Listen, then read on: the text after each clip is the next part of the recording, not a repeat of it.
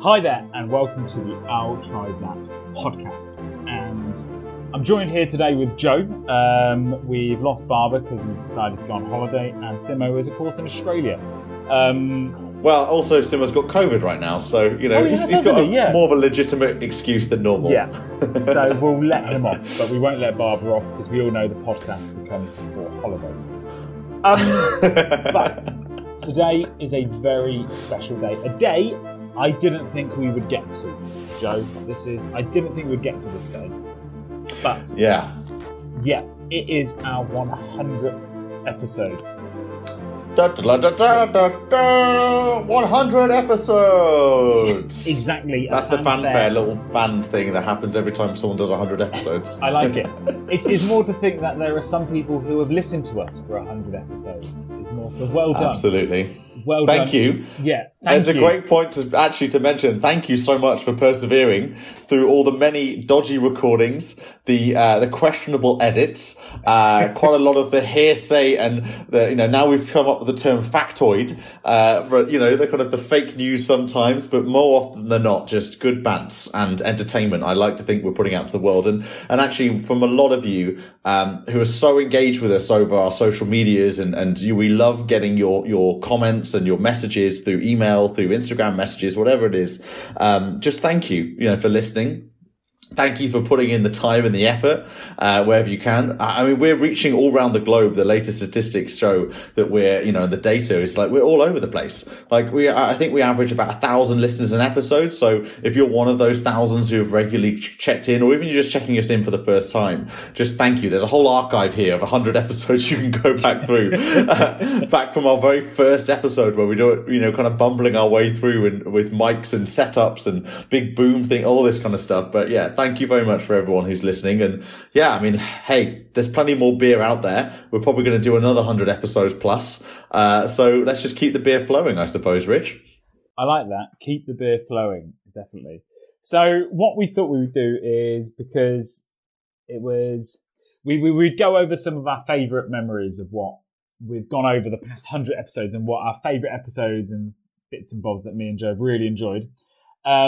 But then we're also going to go back to our favourite location, shall I say, to purchase alcoholic beverages. As I'm a massive fan of this store, Lidl. We're going to revisit Lidl and see what they've brought us and what they have to offer. And we've got a few beers to try from there. Fantastic. Yeah, their new summer collection, or as they dub on their website, the summer alcohol section. Love it. Classic Lidl. Don't even mince around with words. It's what it is. It's summer alcohol. Boom. Done. Right then, Joe. But yeah, 100th episode. Wow. Right. Memories of episodes gone past. I must say, one of my favourite episodes was probably the Duvel episode, where you, me and Barbara had been consuming these very tasty Belgian beers, only to realise that each one of them was some 9%, kind of abomination ABV. And yeah, by the end of the recording, listening back to that episode, it still makes me laugh, just the amount of slurring and kind of nonsense that was going on by the end. I think I look back, and if we're talking about slurring our words and not really remembering what's going on, was when we did Tiny Rebel, and I'd managed to acquire, I think it was 5 different Tiny Rebel beers. And for some reason, it was our 5th recording of the day or something, and I'd opened all 5 beers, and I was periodically sipping from all 5 beers so I could comment on every single different flavour that they had to happen. And I think at one point I just checked out because I physically couldn't cope with talking anymore. I think that's I know our listeners have been long-standing and listening to us will attest this, but we do literally drink the beers that we're talking about. This isn't like some sort of farce where we're just pretending. This actually, there is consumption being had, and no more so when we do these unfortunately, what has become more of the rare occurrences where we do the in-person sessions. But I do remember the first session we ever did, where yourself, me, and Simo We were just learning how to do podcasts. We just bought all this equipment, microphones, mic stands, and we had these big stands that, for the microphone to go on, which were like, they're like from the floor. They come up like, I don't know if you were meant to put them on a desk or something. They were absolutely massive. Remember, like these big, huge mic stands. And so there's 3 of us in my apartment then in Battersea.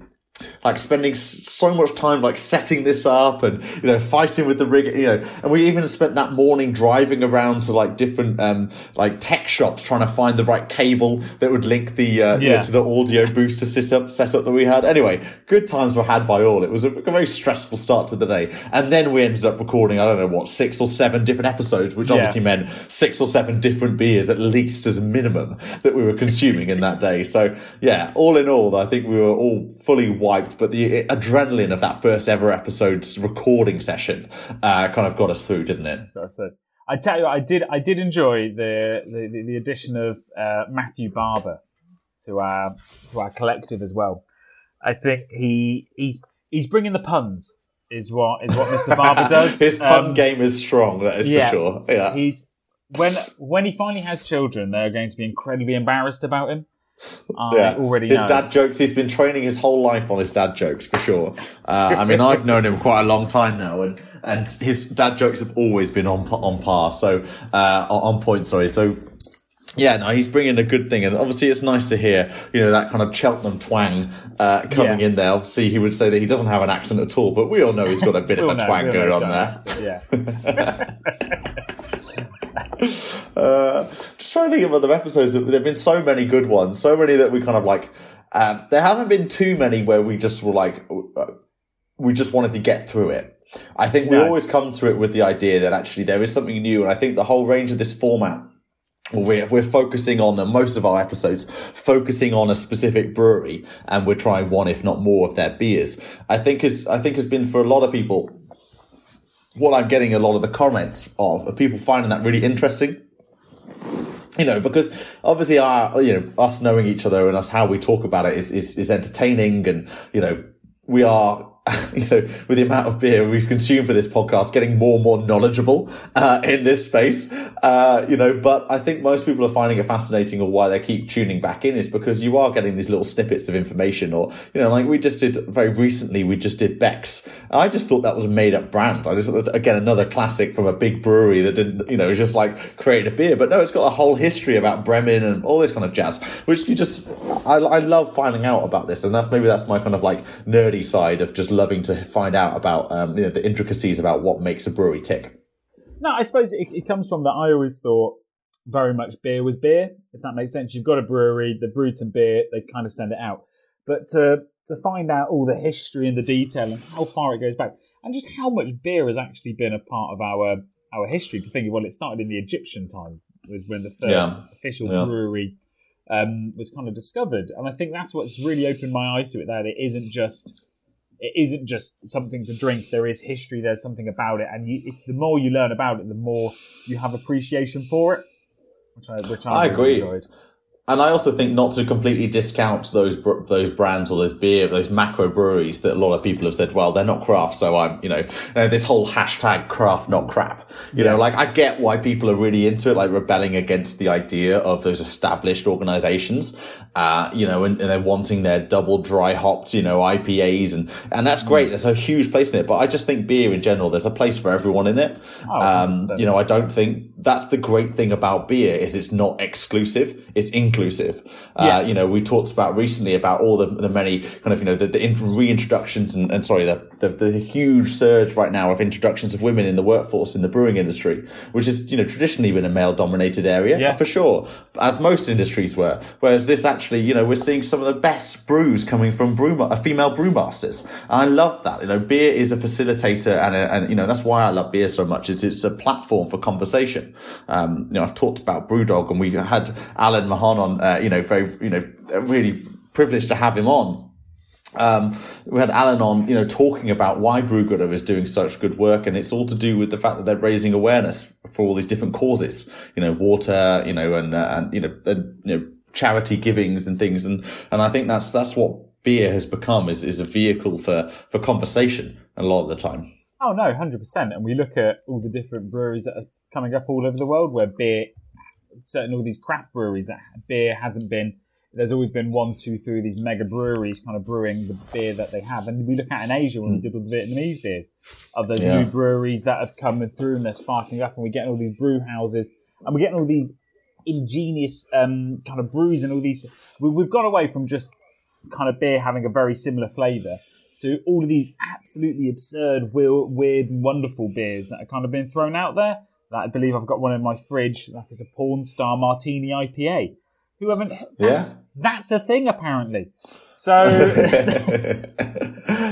it's out there, and I think we've covered the gamut already with those 100 episodes. And as I said, there's so many more breweries and so many more kind of innovations that's happening within beer. So we're going to go back and revisit certain companies that are doing some fantastic brews. There's a long list of different breweries that we've got on our pipeline and communications with. I mean, we've got as well upcoming a big, we're going to the London Craft Beer Festival, which we're very, very excited by. Yeah.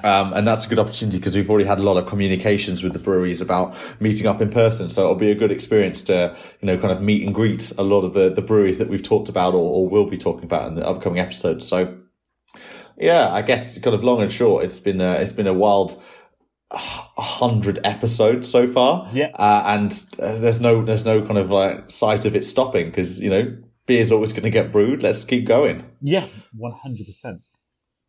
Yeah, and I'm excited to see where the next 100 goes. A lot more beer. A lot more beer, yeah.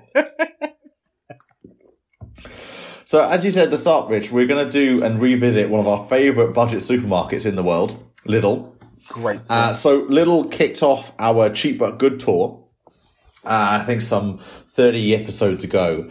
So we're revisiting because they've got a new summer stash in, haven't they? Yes. And so you turned us onto this because obviously you do a regular weekly shop, I must say. It must weekly be shop at Lidl, yeah. Weekly shop at Lidl. And you were amazed by the amount of beer. Different beer that they had in stock, right? Well, that's it. So I think I timed it quite well because, you've got the classic middle aisle, but you also have slightly over to the right, you have the special food buys that occasionally come in. And I believe they were doing a beer special, shall we say.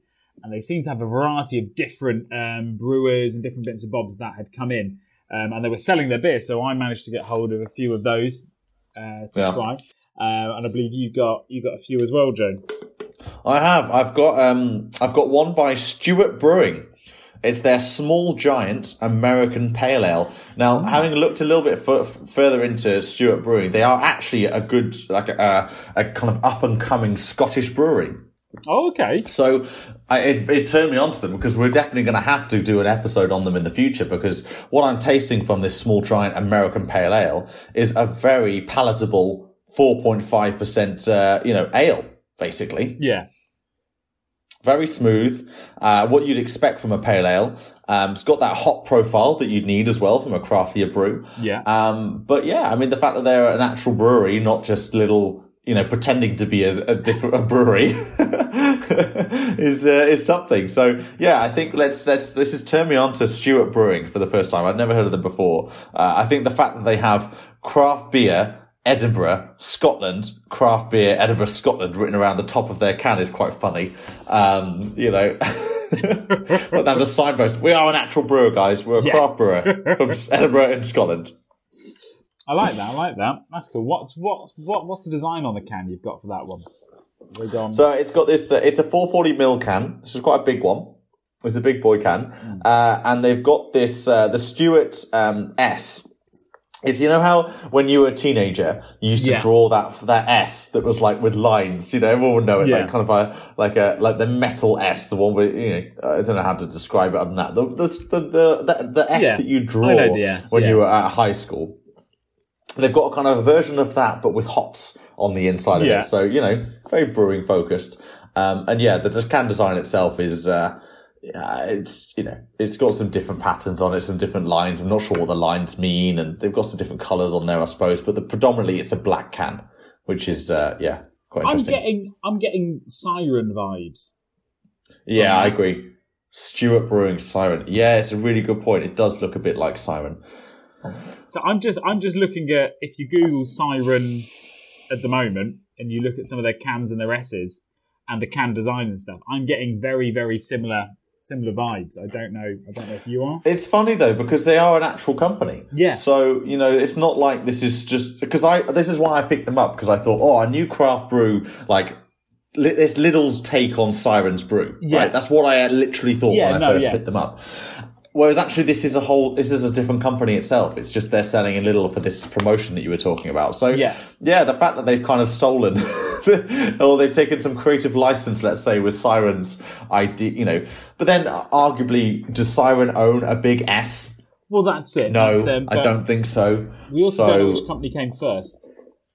We'll have to do a bit of research into that. It could be Siren, could be stealing Stewart's design. Don't want to be throwing shade, but yeah, no.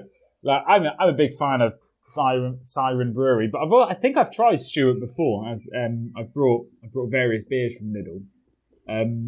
Yeah, they were good. So I've gone for something called the Fader, a juicy IPA. Nice. Okay. From Lane Brewing Company, which once again is a small brewery that apparently are up and coming. So it'll be someone to watch out for. And I quite enjoy the beer design. Oh, that's fun. Yeah, you've got a skull biting with a headphones vinyl. on, biting a vinyl. With some headphones on. Which I'm not 100% sure how that relates to the beer, personally. But it's calling it a juicy IPA. It's an IPA. And it's quite bitter. Okay. From the quite taste. A bitter IPA. A very, very bitter IPA. I'm not repulsed by it, and it is quite tasty to drink. The last time I had was a bubblegum infused beer from Lidl. So it's definitely a step in the right direction. Yeah, you weren't a fan of that bubblegum infused one. There's just no need for a bubblegum infused beer. But no, it's quite nice. It's quite nice, the Fader, and I love the design. But yeah, they're also a becoming. What brewery is that again? Lane Brewing Co. Lane Brewing Co. And they seem to be based predominantly. They've got a list of pubs which they come at. They seem to have a load of pubs, which they own. They've got loads of pubs by the looks of it. Or they might be stocked in those pubs. I've never heard of them before. Pubs, yeah. But it looks like they're stocked in a fair few pubs. They're not right out there, but it's definitely worth looking. What area of the country might people find Lane? Digbeth, so London. Is that London? Digbeth's in London, isn't it? Yeah, I think you're right. Absolutely right. So it looks like they're a London-based brewery, and it looks like that's where they're based. No, it's Brighton. Brighton. Wrong one. Do that again. Yeah. So hang on. This is weird. Okay, hang on. No, this is a reason why we're going all over the place, because they are mentioning Digbeth, but actually their main brewery is in Sussex. Oh, okay. But their brew pub in Brighton is in the North Lane, at the North Lane Brew House, which is where they get their name from. Okay. So all of their address is about Brighton, but their main brewery is in Sussex. Oh, so okay. How does that work? Someone's got a long commute.